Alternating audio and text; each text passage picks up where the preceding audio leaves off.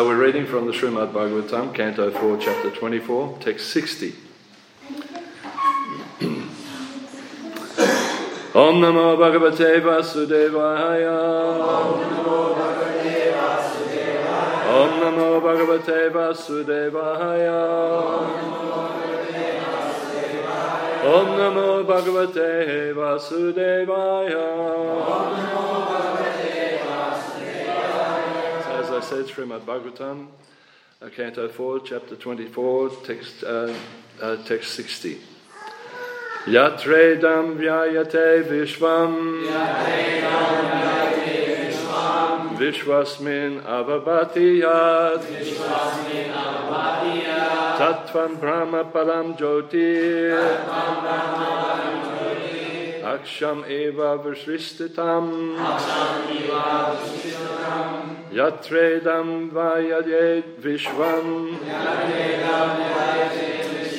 Vishwamin avabhati yat. Tattvam brahma param jyoti. Aksham eva vifristritam.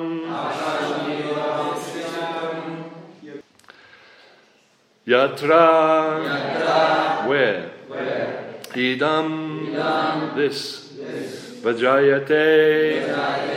Manifested. Vishvam, the universe. Vishwamin, in the cosmic manifestation. Avabhati, fested. Yat, that. Tat, that.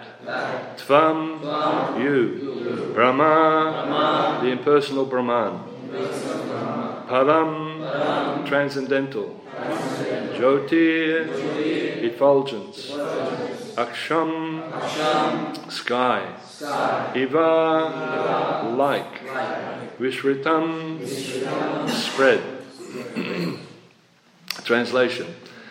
My dear Lord, the impersonal Brahman spreads everywhere like the sunshine or the sky. And that impersonal Brahman, which spreads throughout the universe and in which the entire universe is manifested, is you. Translation responsively, my dear Lord, the impersonal Brahman, spreads everywhere, like the sunshine or the sky.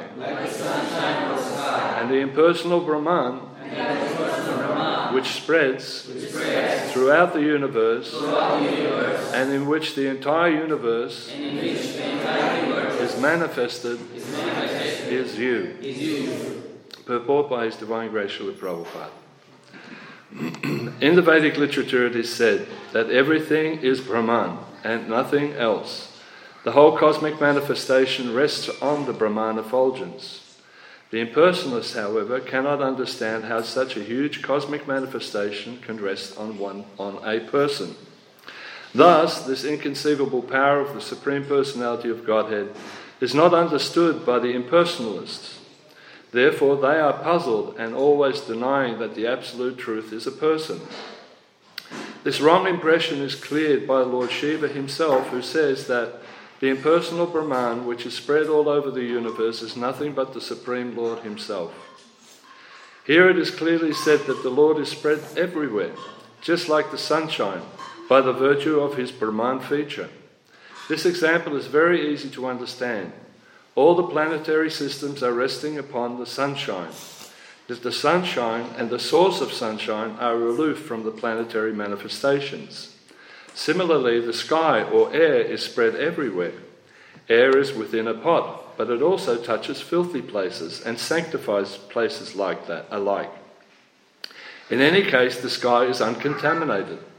The sunshine also touches filthy places and sanctified places, and both are actually produced by the sun. But in any case, the sun is aloof from all filthy things. Similarly, the Lord exists everywhere. There are pious things and impious things, but in the Shastras, the pious things are described as the front of the Supreme Lord, whereas the impious things are described as the back of the Supreme Personality of Godhead. In the Bhagavad Gita 9.4, the Lord clearly states, Aham tvam idam sarvam jagat avyakta murtina Matstani sarvabhutani nachaham atveshvasam. By me, in my unmanifested form, the entire universe is pervaded. All beings are in me, but I am not in them. This verse of the Bhagavad Gita explains that the Lord is spread everywhere by virtue of his Brahman feature. Everything rests on him, yet he is not there. The conclusion is that without bhakti yoga, without rendering devotional service to the Lord, even an impersonalist cannot understand the Brahma Tattva, the Brahman feature. In the Vedanta Sutra it is stated, Atato Brahma Jigyasa. This means that Brahman, Paramatma and Param Brahma should be understood. In the Śrīmad Bhāgavatam also, the absolute truth is described as the one without a second, but he is realized in three features: the impersonal Brahman, localized Paramatma, and the Supreme Personality of Godhead. The Supreme Personality of Godhead is the ultimate issue, and in this verse Lord Shiva confirms that ultimately the absolute truth is a person. He clearly said, Tat Tvam Brahma Param Jyotir Aksham Eva Vidrishtatam. Here is a common example. A successful businessman may... this thing has got a mind all its own. Where are we? Lord Krishna. A successful businessman may have many factories and offices, and everything rests on his order. If someone says that the entire business rests on such and such a person, it does not mean that the person is bearing all the factories and offices on his head. Rather, it is understood that by his brain and his energetic expansion, the business is running without interruption. Similarly, it is the brain and the energy of the Supreme Personality of Godhead that carries on the complete manifestation of the material and spiritual worlds. The philosophy of monism, as explained here, very clearly adjusts itself to the fact that the supreme source of all energy is the Supreme Personality of Godhead, Krishna. This is described very clearly. It is also stated how the impersonal feature of Krishna can be understood. Rasoham apaso kuntaya prabhasmi sari suryaho pranava sarva vedeshu sadaki purushom nishu. O son of Kunti Arjuna, I am the taste of water, the light of the sun and moon, the symbol Om in the Vedic mantras. I am the sound in ether and the ability in man. Bhagavad Gita 7:8. In this way, Krishna can be understood as the mystic power in everything. Om Agana Timiranda Syagananjana Shalakya Chakshuram Militam Mena Tasma Shri Gurave Namaha Vanchakalpa Tarubhyascha Kripasinabhayevacha Patitanam Pavanebhyo Vaishnavevi Namo Namaha. So, my dear Lord, the impersonal Brahman spreads everywhere, like the sun's rays or the sky, and that impersonal Brahman spreads throughout the universe, and in which the entire universe is manifested is you. So the first part of this purport was, in the Vedic literature, it is said that everything is Brahman and nothing else. The whole cosmic manifestation rests on the Brahman effulgence. So there is the Brahma Samhita verse, which also confirms this. Yasya prabhava prabhato jagadanda koti kotishvasesu vasudati vibhuti binam tad brahma niskalam anantamasesha bhutam govindam adipurusham tamaham bhajami. Translation of that is, I worship Govinda, whose effulgence is the source of the non-differentiated Brahman, mentioned in the Upanishads, being differentiated from the infinity of glories of mundane universes, appears as the indivisible, infinite, limitless truth. Again, from the purport, the impersonalists, however, cannot understand how such a huge cosmic manifestation rests on a person. Thus, this inconceivable power of the Supreme Personality of Godhead is not understood by impersonalists. Therefore, they are puzzled and always deny the absolute truth is a person. So it's on this that I wanted to... and then Lord Shiva goes on to say, the wrong impression is cleared by Lord Shiva himself. Srila Prabhupada goes on to say, the wrong impression is cleared by Lord Shiva himself, who says that the impersonal Brahman, which is spread all over the universe, is nothing but the Supreme Lord himself. So what I wanted to talk a little bit about today is this point of impersonalism. impersonalism and how it has affected us and how it still affects us within this material world. It is, it is a problem within all the different traditions for self-realization, this point of impersonalism. Impersonalism is actually quite attractive in one sense, because the ultimate end is that you think that you're God. So the other day it was the appearance days of Bhaktivinoda Thakur. And Bhaktivinoda Thakur came in the lineage of Vedantas that were expressing this non-dual, this duality, this bhakti yoga, this understanding that Krishna is the source of everything and the source of Brahman.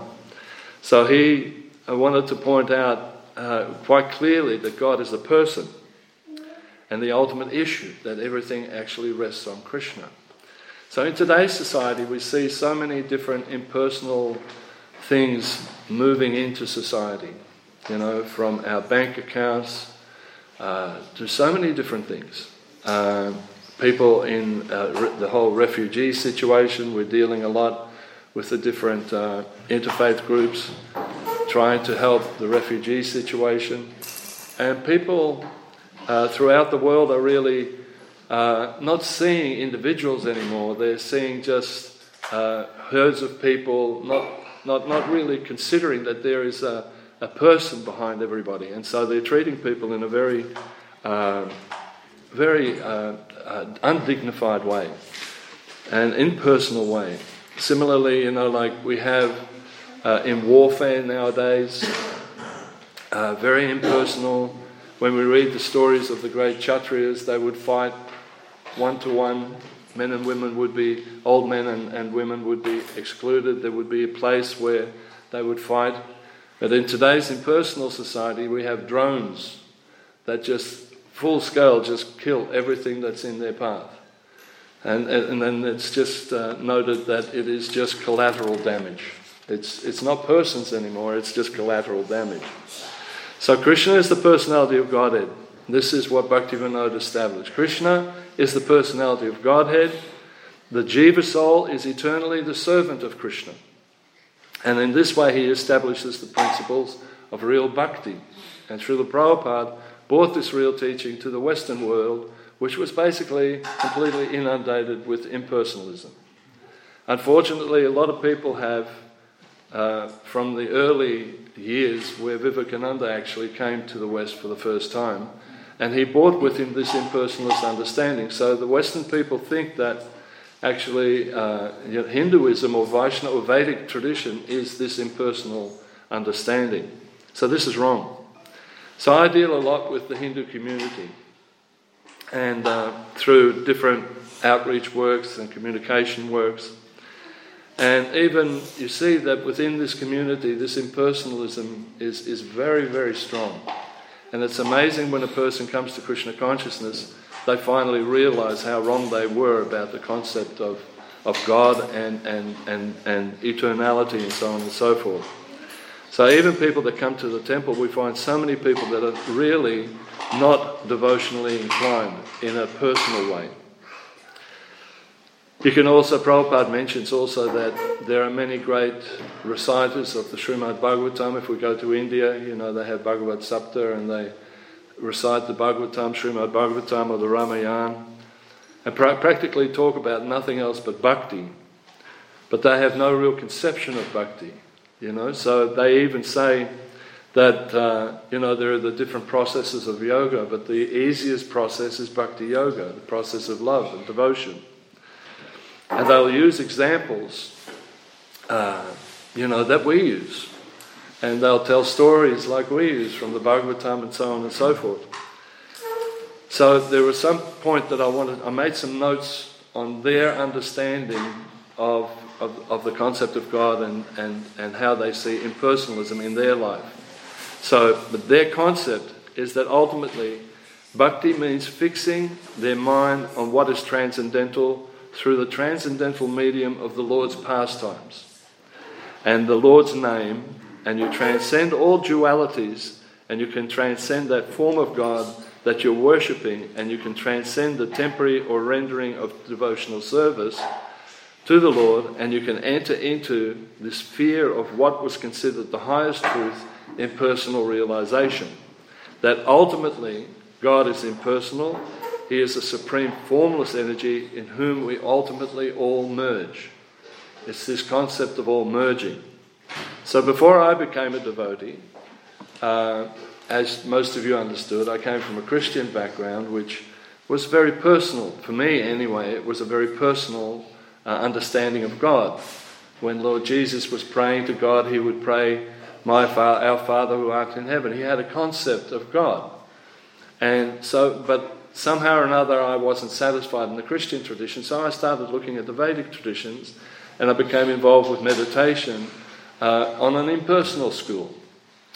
And in that school, what the teacher would say, like if you meditate and you study the scriptures and you study and you meditate, after a period of time there's a level of self-realization that happens.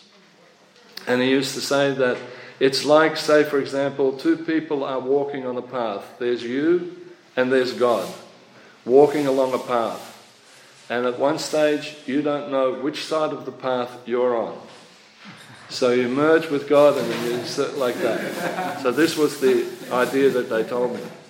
So their idea is that for our deliverance, this is their understanding, for our deliverance, the Lord will temporarily accept the form within this world.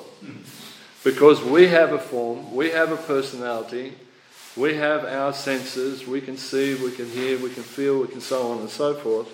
Therefore the Lord appears in this material way just to give us a chance to purify our existence. Such persons, when they are narrating Ramayana, the Śrīmad Bhāgavatam and so on and so forth, sometimes you see that the tears are coming to their eyes, but actually they're not attracted to the Supreme Personality of Godhead. Still, their aim is, their concept is, just see how wonderful the Supreme Brahman is, that this formless Lord has manifested himself in this wonderful, attractive position, just for me. And so, there was a fabulous analogy in this regard that was given by Radhanath Swami, which is really interesting. Their concept of God is something similar to us going to the movies, although we don't go to the movies too often unless there's a really nice Krishna conscious movie on or something. But when we go to the movies, right, what happens? This is their concept of God in a sense. When you go to the movies, you get caught up in the story that's there presented on the screen, right? There's action, so we feel the adrenaline in our body, and we think, wow, this is really exciting, Indiana Jones or something, like dun dun dun dun dun dun, and it really. And then there's a romantic thing, and we feel all compassionate like that. And then there is the hero. We have the hero situation. We identify with a particular hero, and all of a sudden something tragic happens to that hero, and we feel so remorse for that person. Even some tears may come. Oh, my hero has fallen away. And then the movie finishes. And the movie finishes, and all that's left is the white screen and light. That is impersonalism. Okay? So they see the pastimes of Krishna, pastimes of Ram, the pastimes of the Lord, as nothing more than flashes on a screen. And that their emotions are there, but then ultimately it's just white light. So this is the understanding that the impersonalist has. Actually, behind it, we know that the lights, the flashing against the screen, making the appearance of these people, but actually the people are really, they don't exist.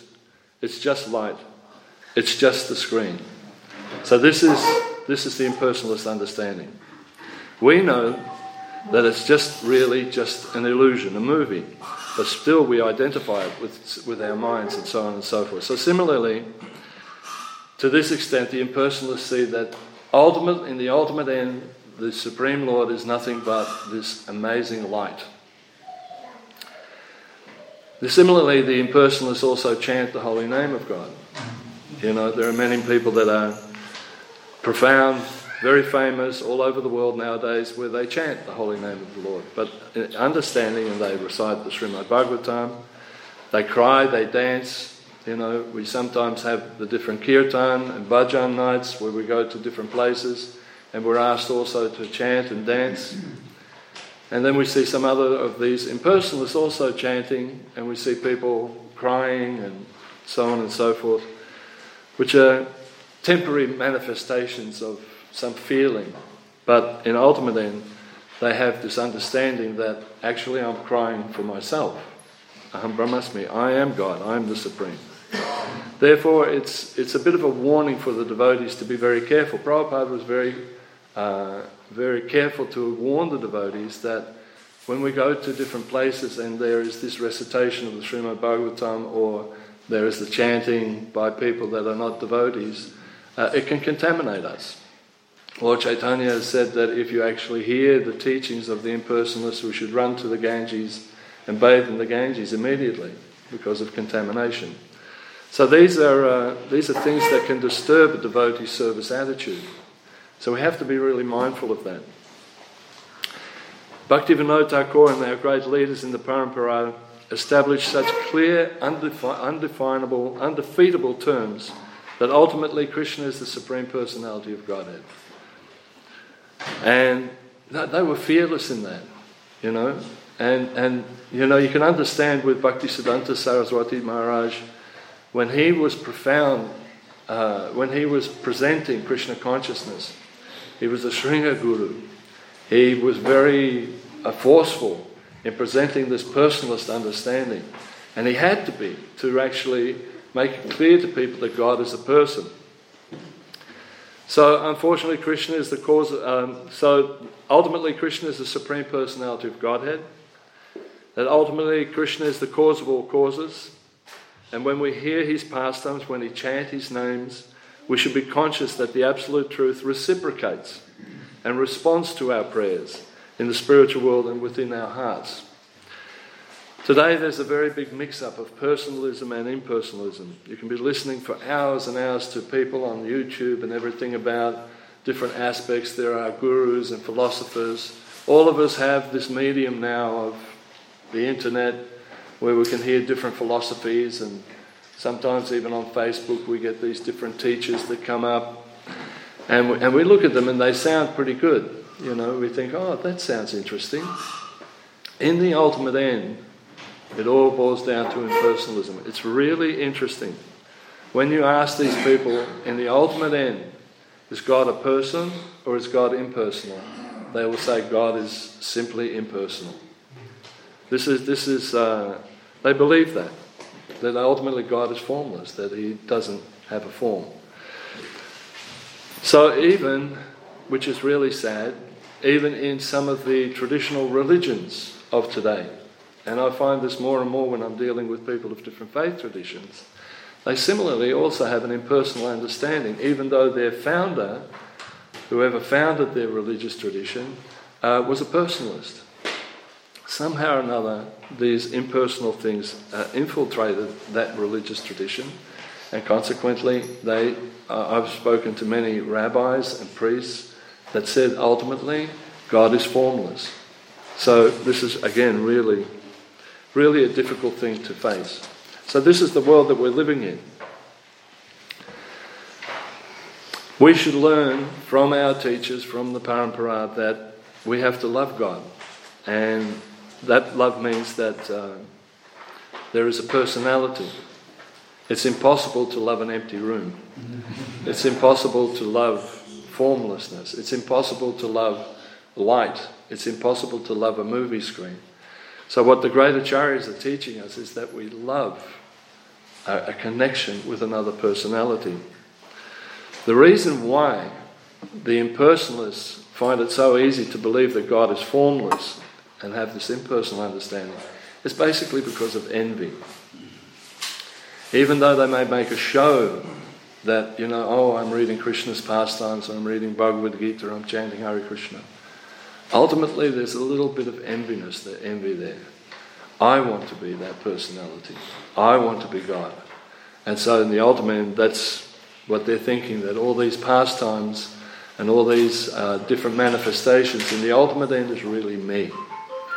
So Bhaktisiddhanta Maharaj used to say The atheist sees God nowhere, but a devotee sees God everywhere.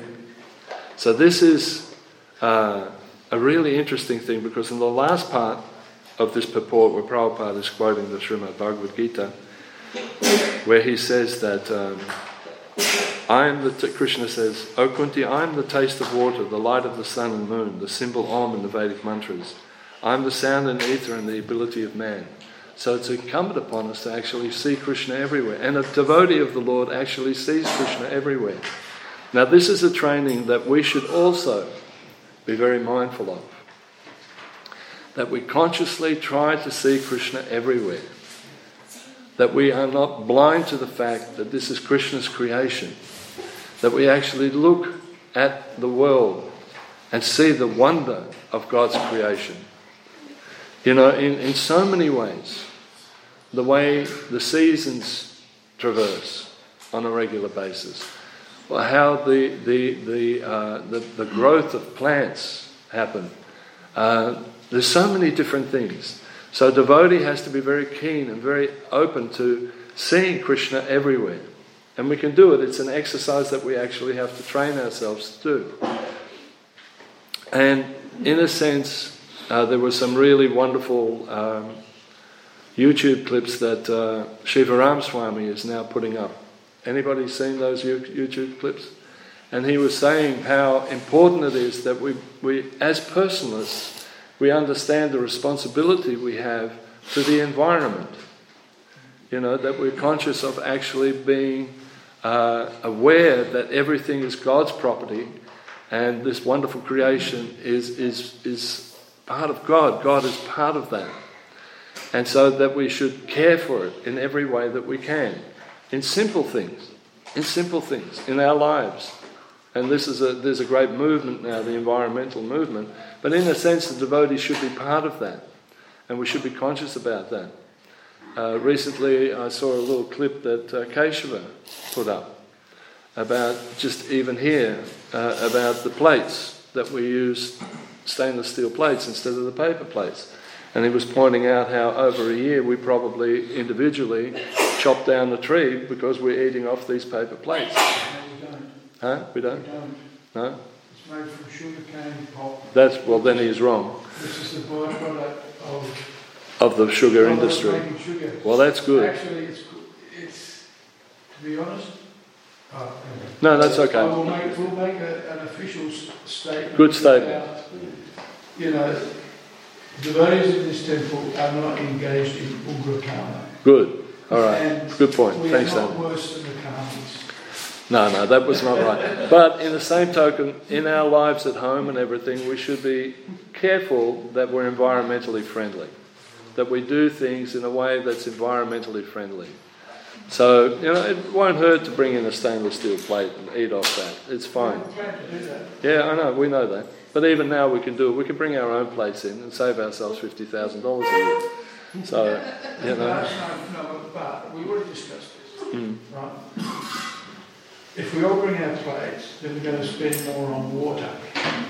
Right? So the reason why we've got the plan that we have that wasn't mentioned, and probably should have been, is when we finish the second phase of the kitchen, we've got a place in there that's meant specifically for storing plates and washing plates with an efficient dishwasher so that we can save money. That is the personalist way of doing it. So we're environmentally friendly. That's right. So In the ultimate end, we're going there. Plan. We've got a plan. Krishna has a plan. Unthinking, insensitive people. There we go. We have about these things, and we're not worse than the karmis. Well, I never said that, but anyway. All I'm saying is... Our illustrious leader from the farm did. Yeah. And that was very upsetting for a lot of devotees. Okay, that's interesting, Anurita. Thank you. I'm having to deal with the fallout from it. Yeah, Okay. the fallout, because people say, why are we treating each other like this? A good point. Thank you very much for bringing that up. The point that I was trying to make was... Yeah, Hare Krishna, thank you. The point that I was trying to make is that this environment is a big, big thing. Okay? In today's society, it's a big, big thing. And I know within, like Mayapur and also Vrindavan, the devotees are actually consciously trying to clean things up and become more environmentally friendly. So this understanding of to hell with the environment is the thing that's bringing this planet to its knees. Because it's this impersonal understanding that actually I don't care about anybody else. It's me that's the most important, because in ultimate end, when you boil it all down, this whole me concept is this thing of thinking I'm God, and to hell with anything else. So even in our daily lives, we should be really careful about the environment, and there are different things that we can do, and because it's Krishna's creation, and Krishna's part of his creation. So the Krishna conscious philosophy, the philosophy of dualism, established this, that you were never God, you will never be God, and the jiva is always subordinate and a servant of God.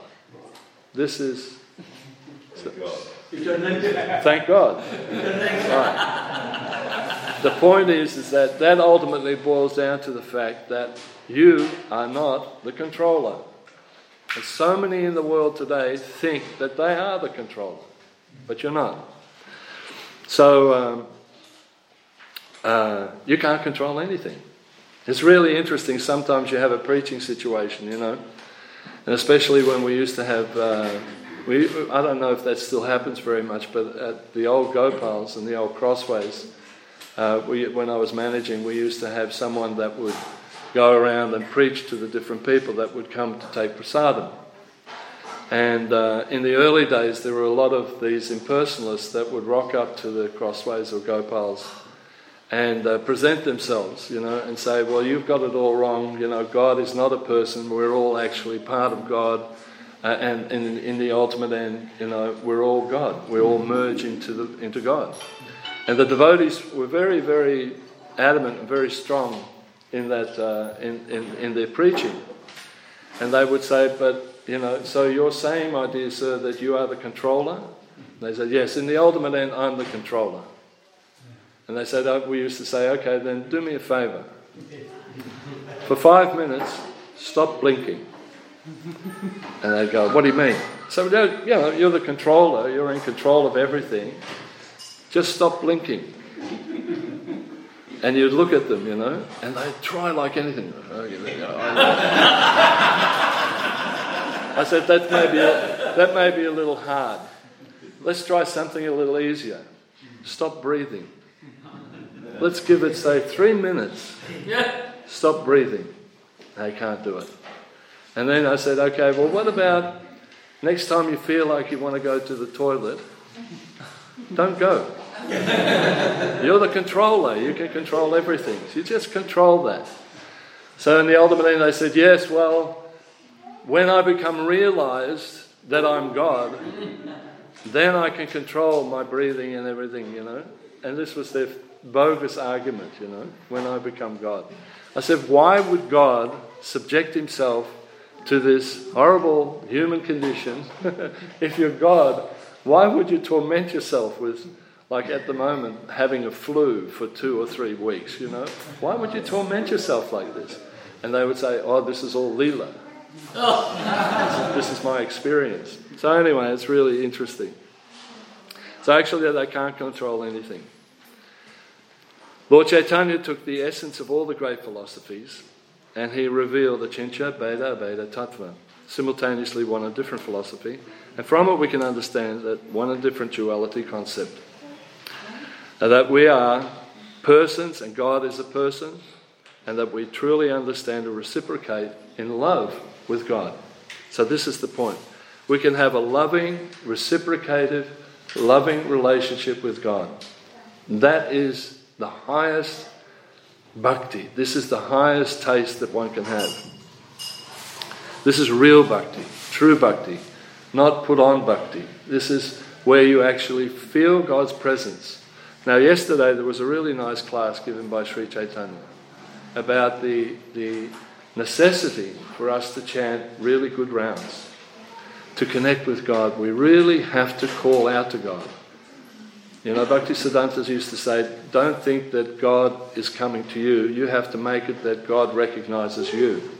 So you have to make an effort to actually say, my dear Lord, I'm here, I'm for you, I'm with you, I love you. So this round, chanting our rounds is of the utmost importance. Chanting good rounds is of the utmost importance. The onus is on us to call out to the Supreme Lord with sincerity, with longing to be with Him, in loving service with Him. And God sees that and He reciprocates with us. He reciprocates with us. The materialist is so infatuated by all different sense gratificatory things. You know, is so caught up in material life. But as soon as a person becomes a devotee, it's so easy for them to give up these material attachments. You know, we've got the 4 principles. It's so simple.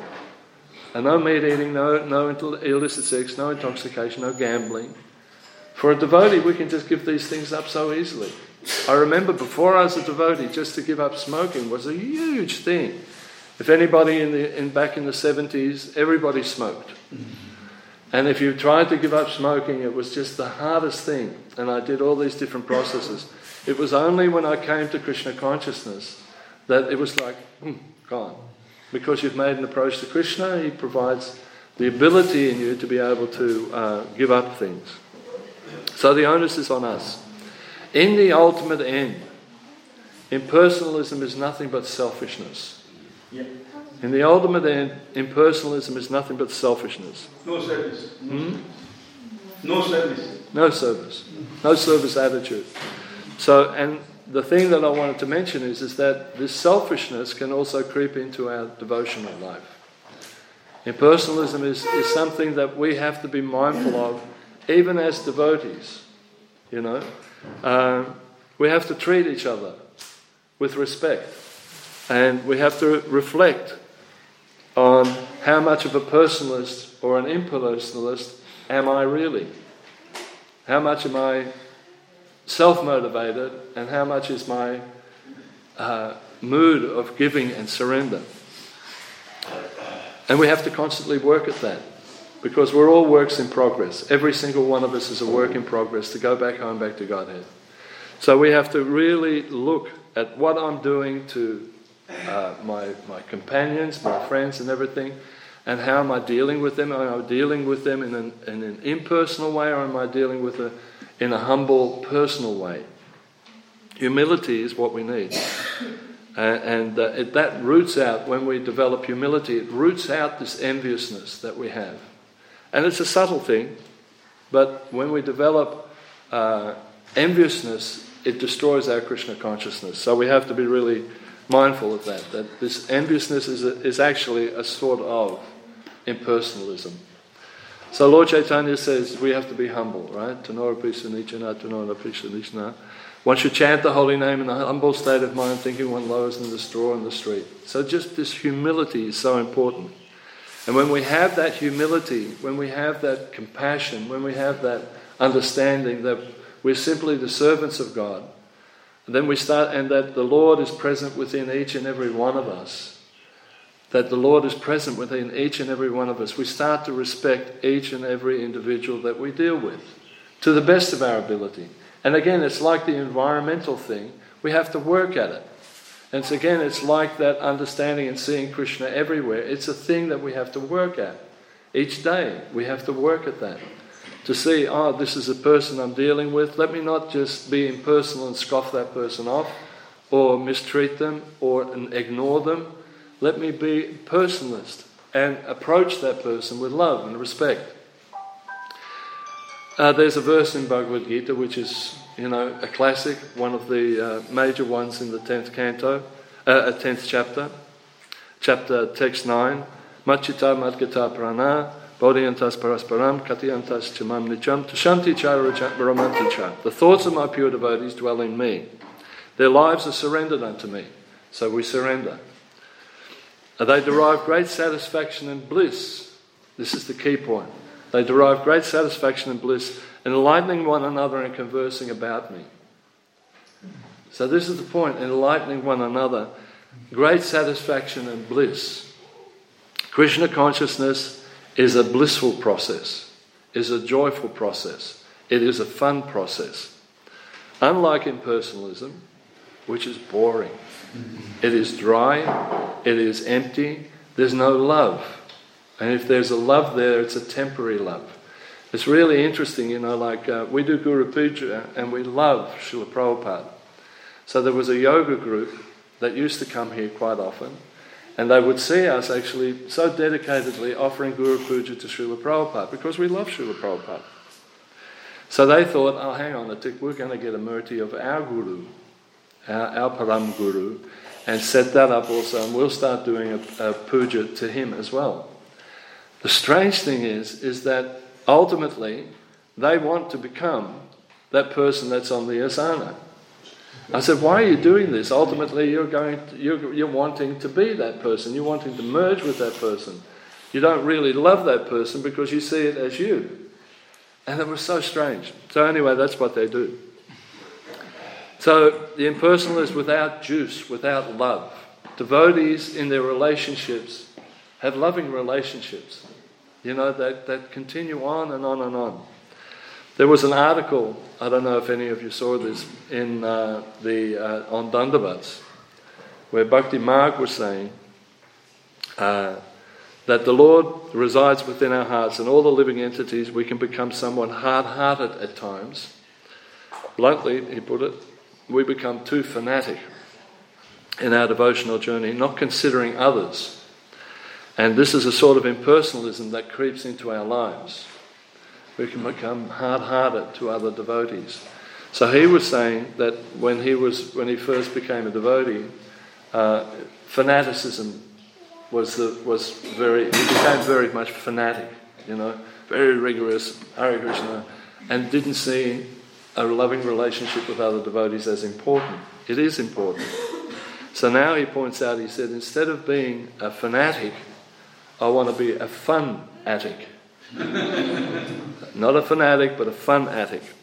So in Krishna consciousness, we have to seek out fulfilling things in our Krishna consciousness, knowing that everything we do as a devotee is directly connected to the Supreme Lord. Everything we do. So devotional service is blissfully performed. It's fun. Prabhupada used to say that it is a joy at every moment. So how do we do that? If we find that in our devotional life we're not having a blissful, fun experience, then there's something wrong. We have to check ourselves. What are we doing wrong? Why am I not happy in devotional service? There's something not right. And this may be a creeping impersonalism coming into our lives. So, a classic example, we've had some incidents sometime, that devotees, when they come to Krishna consciousness, they're either in the Brahmacharini ashram or the Brahmachari ashram, everything's catered for them, and they're doing service and they're fired up and everything. And then they leave the ashram when they're married, and then sometimes there's this understanding that now I'm in the Grihastha ashram, what do I do as far as Krishna consciousness is concerned? And sometimes they're confused to find out what gives me pleasure in the Grihastha ashram. Now most of the Grihasthas, most of the people in the Hare Krishna movement are now Grihasthas. So how does a Grihastha actually derive fun and bliss in Krishna consciousness?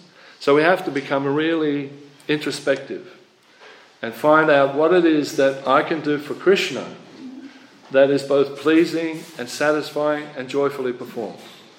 And there are so many things, but so many people get caught up in Grihastha life and they're miserable.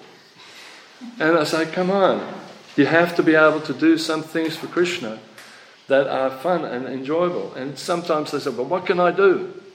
Well, the first and foremost thing is you can go out and preach Krishna consciousness. That's fun in itself. That's exciting to go on a Harinam, to go and do some book distribution. Even if you're doing book distribution in your neighbourhood, just knocking on people's doors and offering them a book. From your income, you buy a set of small books, and you go and present them to your neighbours, introduce yourself as a Hare Krishna. It's exciting. It's fun to do. It may be a bit tentative in the beginning. I don't know if they'll receive me, but you'll be so surprised when you do something like that. People open their doors. I've always wondered about a Hare Krishna. Or they've never heard of a Hare Krishna. What's a Hare Krishna? Well, we are personalists. We believe in God, and we encourage people to also believe in God. And here's a little book. So book distribution is a wonderful thing. Harinam Sankirtan, to go out on Harinam and chanting the holy name of the Lord, to organize things for Krishna's pleasure. Just recently we had a program where we had some Krishna conscious games, to just do something out of the normal but include Krishna consciousness in your activity and have fun with that. And it brings life to your life, it brings enjoyment to your life. The other thing is that, well, what else can I do? But if everything is centered around Krishna, there are so many things that you can do. Say, for example, gardening. Most people will think, gardening. But you can garden for Krishna. You can grow beautiful flowers for Krishna. You can do so many different things. You can create craft. You can have your deities at home, where you build a nice altar, and you can develop nice clothing or different creative things, jewelry. You can make jewelry for the deities here. You can make things. These sort of things bring life to you. There's so many different things that you can do. You can work in the community. Instead of just working 9 to 5 and so on, you can actually do some voluntary work outside. Develop a program, either through chaplaincy or interfaith or something. Get out there into the community and meet with people. Hear different philosophies, hear different thoughts, and present your own thoughts and understandings of Krishna consciousness. Meet friends from other traditions.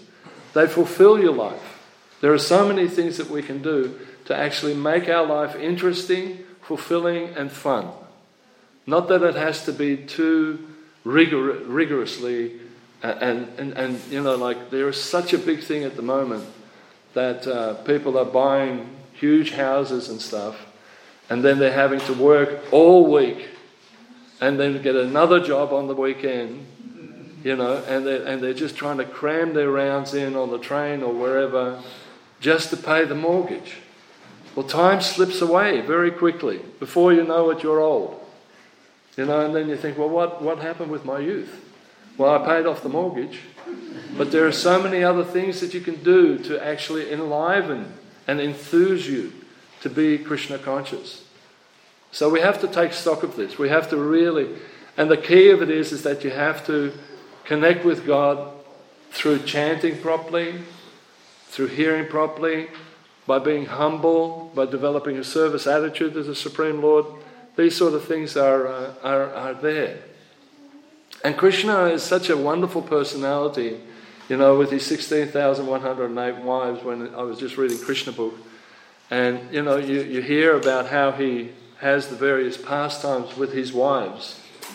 And in one part he's playing chess, and another part he's having a massage, and another part he's walking with his wife, and another part he's doing this and that. So he's showing us that in Grihastha life we can actually have a very normal, happy, loving relationship and have a wonderful life, a fun-filled life, a fulfilling life.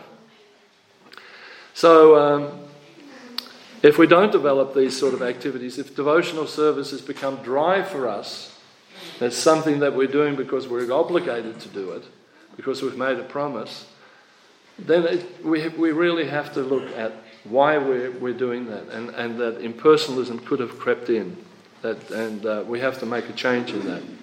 So if we approach the Lord in an impersonal way, He will react to us in an impersonal way. And if we react to the Lord in a personal way, similarly He will respond to us with love.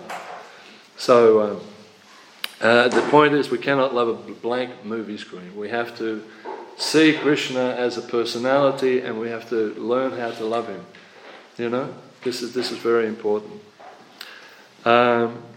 Impersonalists put an emphasis on oneness of them and God, and the Vaishnavas always put the emphasis on difference, that we're different from God. So there are two reasons why the devotee actually always puts the emphasis on difference. The reasons are that through difference, devotion is born. So when there's one person here, there's the other person there. There's a connection. Because there's the pseudo-philosophy and impersonal that literally misleads people in religions all over the world.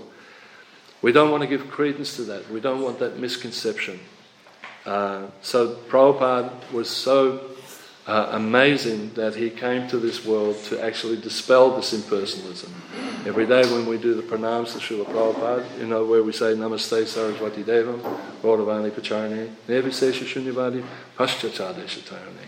He came to dispel this impersonalism, this voidism. And so thereby we have to take up this challenge.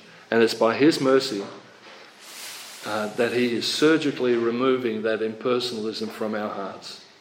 And we have to really focus and try to do the best we can to have no impersonal concept or enviousness within our hearts when we're dealing with the other devotees and we're dealing with our life. When that happens, then we have a very fulfilling and satisfying life. Are there any comments or questions at all, Prabhu? Yes, Prabhu. So my question is, you were mentioning that we should do things that give us that make fun. But then you have the examples of the gopis in Vrindavan. Yeah. They don't look for fun, actually. I was reading recently how Śrīmad Radharani, she even gets angry on the ecstasy that she feels. Yeah. Because and it obstructs her in her service. But that anger is actually also ecstasy. Yeah. It's ecstasy on ecstasy. Same with Kunti Devi, where she's saying, please let these calamities keep on happening to me. Right? But the fact that that's the connection with Krishna, those calamities are actually a source of joy. Yeah, this is what I mean, because Kunti Maharani, she's praying for difficulties. She's not praying for fun. Yeah. So how can we understand? Well, when we're at the level of Kunti Devi, then we can, but her ecstasy is to have Krishna. So we're not looking for bad things to happen to us. But when they do, we can actually take it in a Krishna conscious way. But for a younger devotee, we have to have satisfaction in our Krishna consciousness. It can't be a dry, speculative thing. It has to have juice in it. And when you love someone, you have juice. You do things for that person, like that. So we love Krishna, and we want to do wonderful things for Krishna. So when we preach, that fills us with joy. When we grow things, like at the farm, if we're growing things for Krishna, that fills us with joy. When we are outreaching, that fills us with joy, because it's all in relationship to Krishna. So even Kunti Devi, who is asking for these calamities to keep on happening, in a sense it's always in relationship to Krishna, because it brings out more and more love for her in connection to Krishna. So it's always a question of bringing out more love to Krishna. That's what we have to. So in our very neophyte way, in our very young way in devotional service, we don't ask for calamities, but we ask for ways that we can serve the Lord, which is fulfilling for us. When we reach the stage of God consciousness, Krishna consciousness, where we can actually cry out for calamities, well then that's wonderful too. Does that make sense? Yes, Prabhu.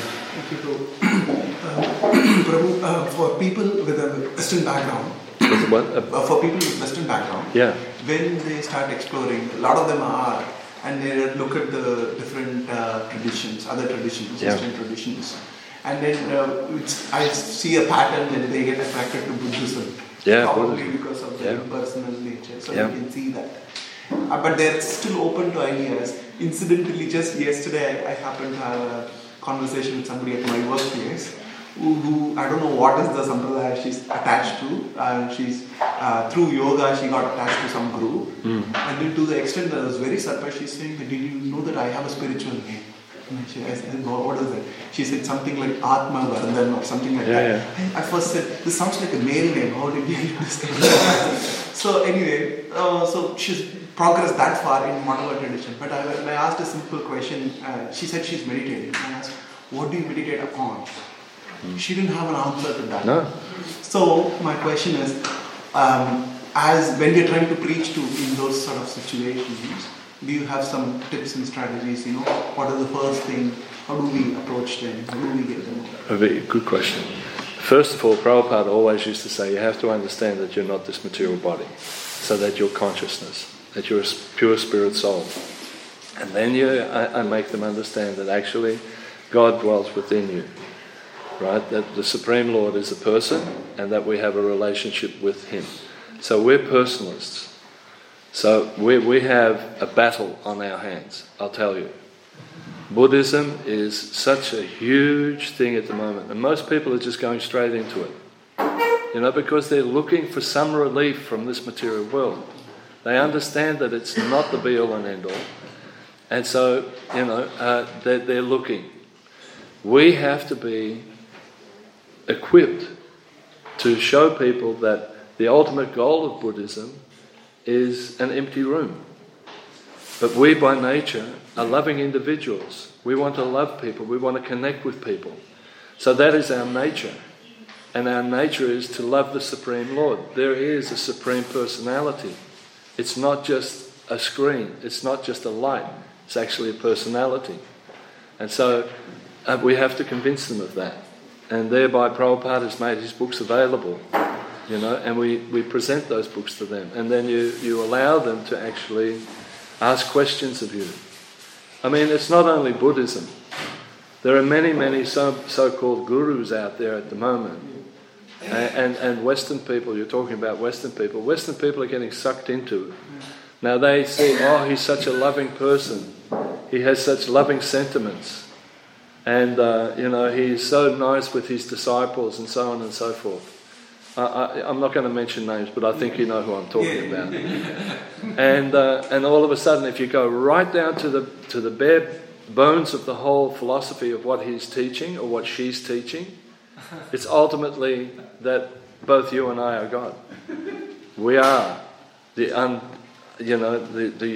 unlimited Brahman in personalism. So this is sad. Because if you understand that if a person takes to this, because they're intrigued by wanting to have a spiritual dimension in their life, and they become absorbed in that, they could be wrapped up for lifetimes with this impersonal conception. So their soul, their real self-realization could be hampered for many, many lifetimes. So it is a duty of a devotee to come along and say, my dear sir, it's nice what you've heard, but it's not the complete picture. Yes, God has an impersonal Brahman, effulgence, but beyond that is the person. And when you actually connect with that personality, you'll feel his presence. And every single devotee that started to chant Hare Krishna properly will have that experience. Every single person that is following the directions of the parampara of the guru, of their spiritual master, will experience Krishna personally. No doubt about it.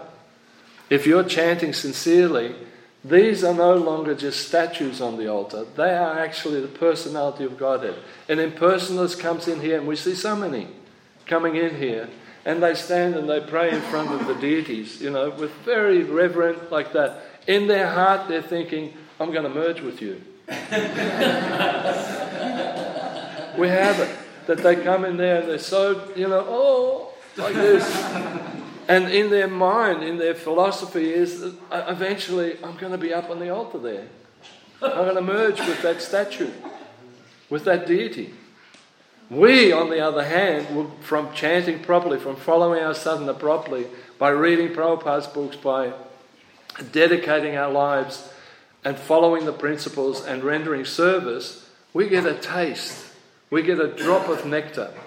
That we enter the room and we see Krishna and our heart fills up. Like Janmashtami, On special occasions especially, Krishna just opens and says, hey, here I am. Or Radhastami, And so much the devotees have done such wonderful things to decorate and everything. And all of a sudden, your heart fills with love for the Supreme Lord. That's if you're in the temple. Then in other occasions, when you're walking in the street, or you're walking along a beach, or you're somewhere or you see the birth of a child, or you see a beautiful flower opening up, all of a sudden you realize this is Krishna's presence. And because you're a devotee, you can appreciate the power of the Supreme Lord. And that you're connected with that Supreme Lord. And Krishna loves you 100% as much as he loves anybody else. So if you read Krishna's pastimes with him with the gopis and him with his wives in Vrindavan and so on and so forth, and how much he loves those individuals, he loves you the same. Krishna loves you so much. And it's said that if you take one step towards Krishna, he takes 1,000 steps towards you, or 100 steps, whatever, and you feel it. But you have to follow the process. If you don't follow the process properly, if you don't really make an effort, number one, chant, follow the sadhana, look for Krishna in your work, make sure that you have an uplifting experience in Krishna consciousness by rendering service to him, that's when you start to really feel that personal connection. And then nothing can shake you from that. You know? But Prabhupada still says you have to be mindful. You have to be aware that when you move into those circles where impersonalism is taught, you have to be very careful and really always stay on the right side, you know? Yeah, any Ruda Prabhu? It's a challenge because even the impersonal concept is more advanced than just a materialistic viewpoint.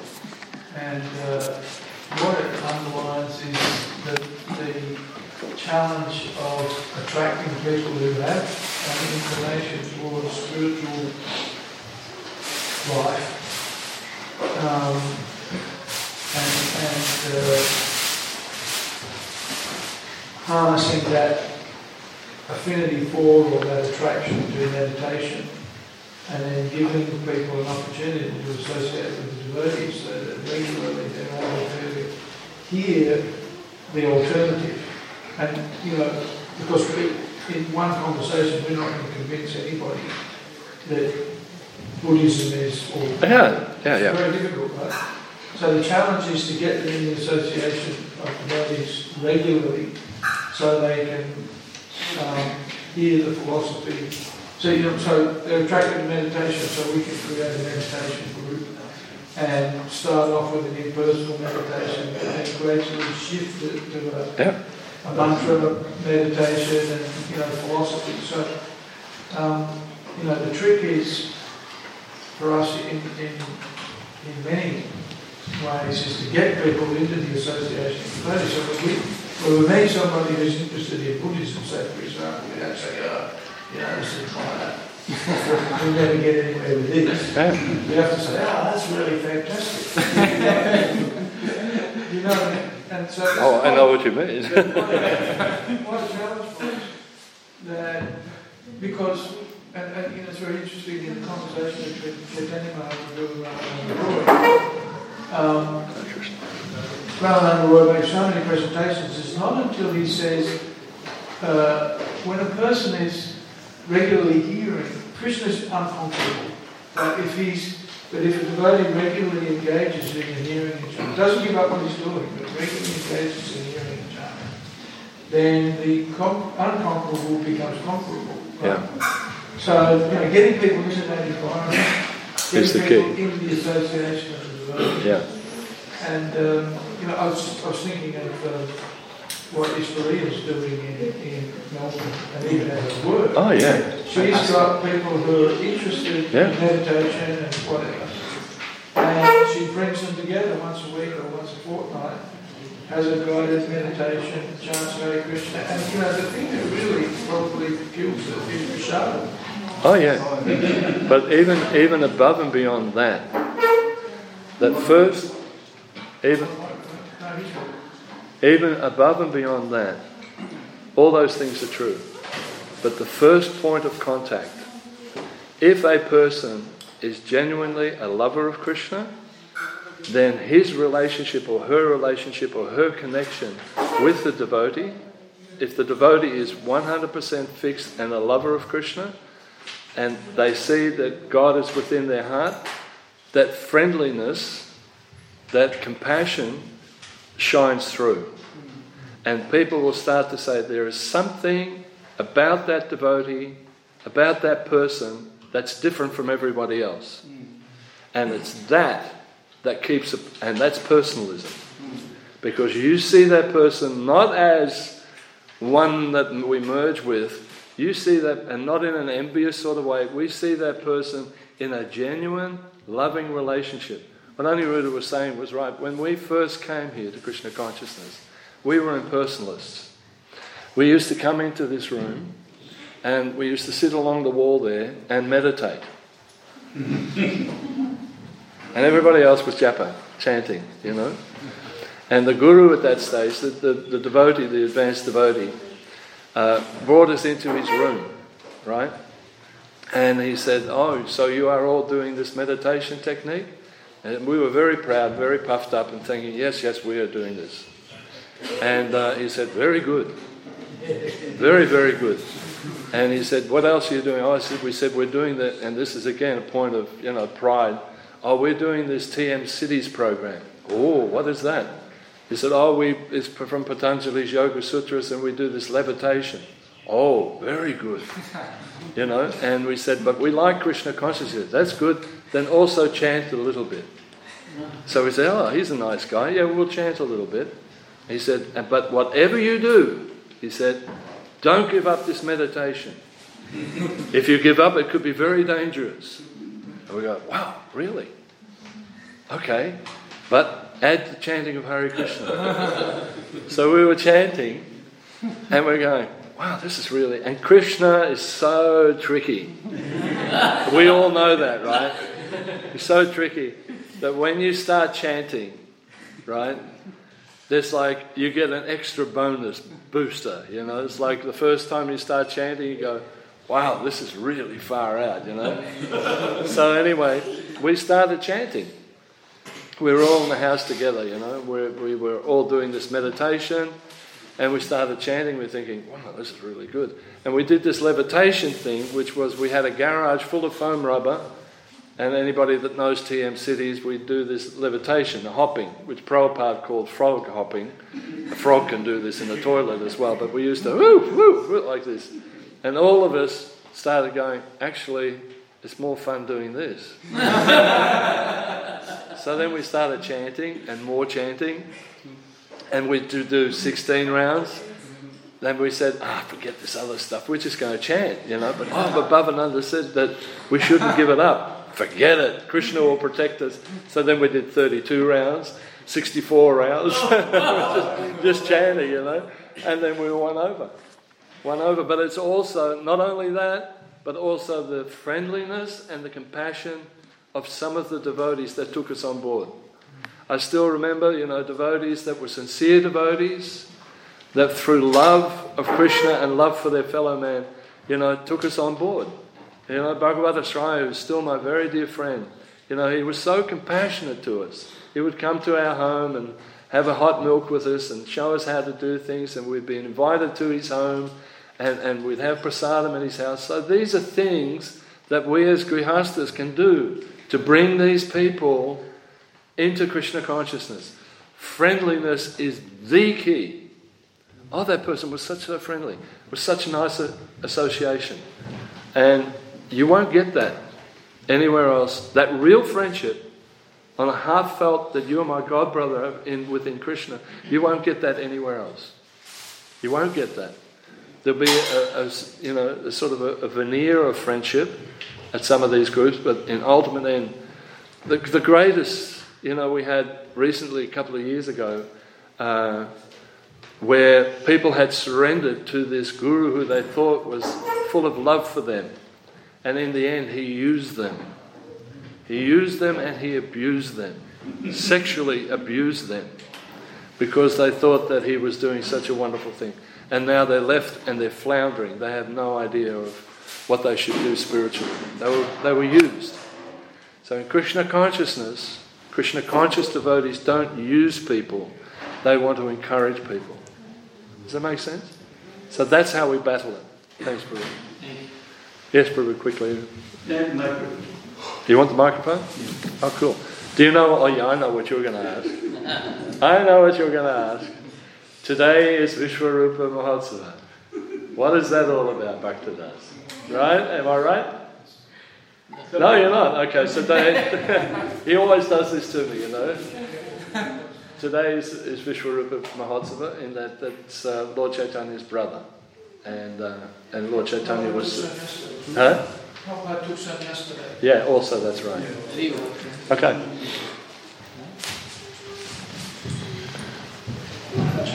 Yeah, sure.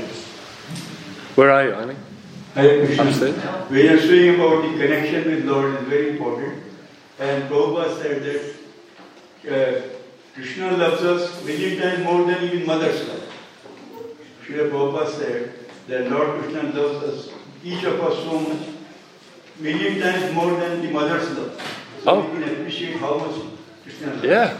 That is one point. Second point was, I was going to tell you a story which I heard recently. In Mumbai, there was a big promotion, the Taj Hotel. Terrorist group, you know? Terrorist group. Yeah. They killed lots of people. Yeah. So there was a devotee there from Mumbai temple. And what, in the hotel? Yeah, in that because he was one of the commandos. Oh, okay. Commando group.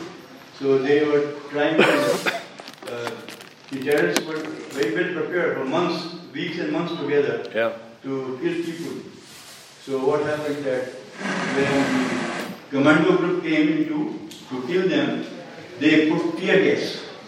So with tear gas, the commandos could not see much.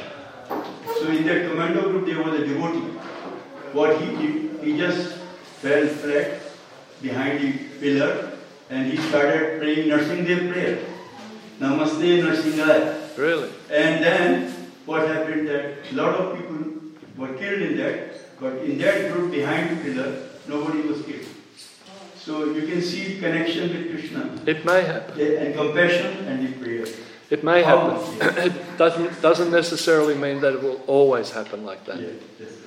Sometimes you have got some compassion. Yeah. He has saved so many people. Those behind the pillar, none was killed. There were hundreds of people were killed in that disaster. Throughout history, though, in Mumbai. Yeah, I understand what you're saying. Throughout history, though, we see that sometimes devotees are martyred, are killed. We can't be in illusion in that. But the Lord has His plan, you know. So sometimes we surrender to whatever Krishna brings before us. We're surrendered to that.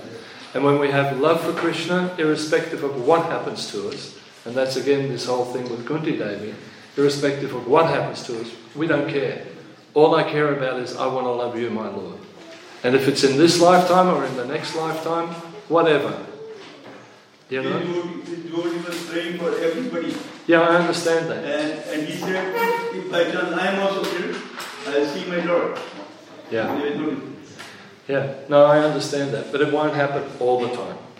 We can't be in illusion to think, oh, you know, I'm in a difficult situation. Let me now chant the Sringadev prayers or chant Hare Krishna and I'll be saved. You may not.